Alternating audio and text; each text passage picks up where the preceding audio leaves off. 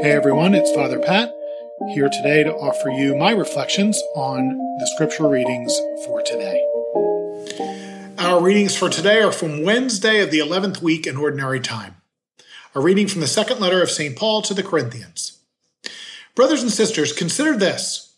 Whoever sows sparingly will also reap sparingly, and whoever sows bountifully will also reap bountifully. Each must do as already determined, without sadness or compulsion, for God loves a cheerful giver. Moreover, God is able to make every grace abundant for you, so that in all things, always having all you need, you may have an abundance for every good work. As it is written, He scatters abroad, He gives to the poor, His righteousness endures forever. The one who supplies seed to the sower and bread for food will supply and multiply your seed and increase the harvest of your righteousness. You are being enriched in every way for all generosity, which through us produces thanksgiving to God.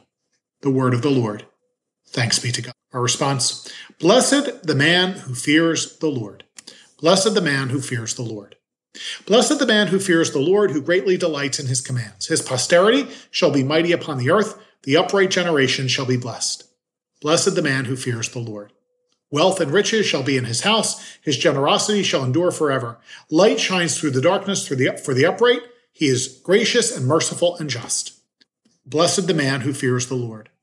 Lavishly he gives to the poor. His generosity shall endure forever. His horn shall be exalted in glory.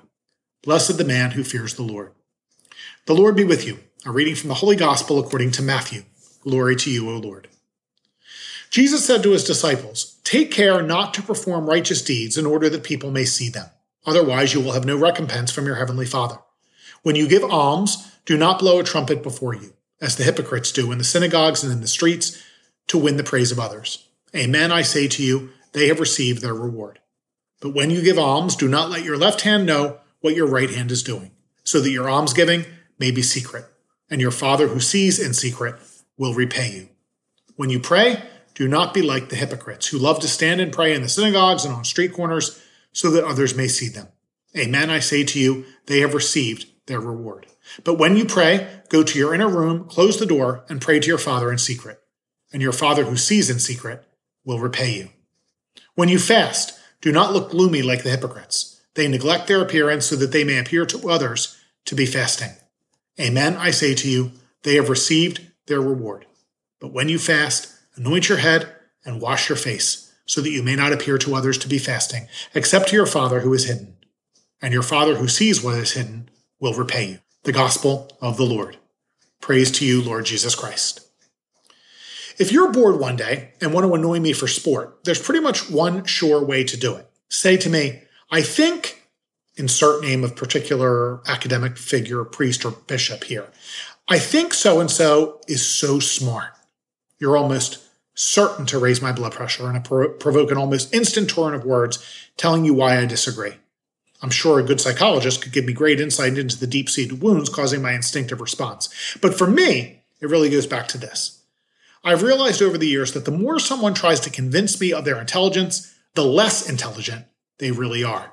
In my observation, when a person uses lots of big words and spouts off about such and such a theory that I've never heard of, or a theological principle I've never cared enough to commit to memory, they're secretly hoping I don't know what they're talking about and will be too self-conscious to ask or challenge them.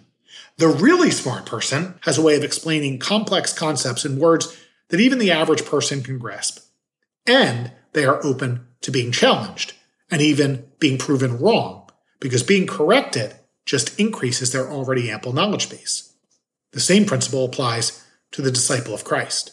Those who work very hard to convince you of their holiness are usually not very holy at all. The recent 4-part documentary titled The Secrets of Hillsong is just one more example of that very thing. The scandals involving Carl Lentz and the history of his ministry in Hillsong Church have only uncovered many more instances of hypocrisy in a very successful and powerful evangelical model. But you don't have to be an edgy and dynamic preacher or a super savvy entrepreneur to be a hypocrite or a fraud, which is why Jesus tells us, take care not to perform righteous deeds in order that people may see them. But when you give alms, do not let your left hand know what your right is doing, so that your almsgiving may be secret. When you pray, go to your inner room, close the door, and pray to your Father in secret. When you fast, anoint your head and wash your face, so that you may not appear to others to be fasting, except to your Father who is hidden. Being noticed for your goodness doesn't make you holy. In fact, it almost always ensures that you won't be holy at all. May Almighty God bless you, the Father, the Son, and the Holy Spirit. Have a great day, and say a prayer for me.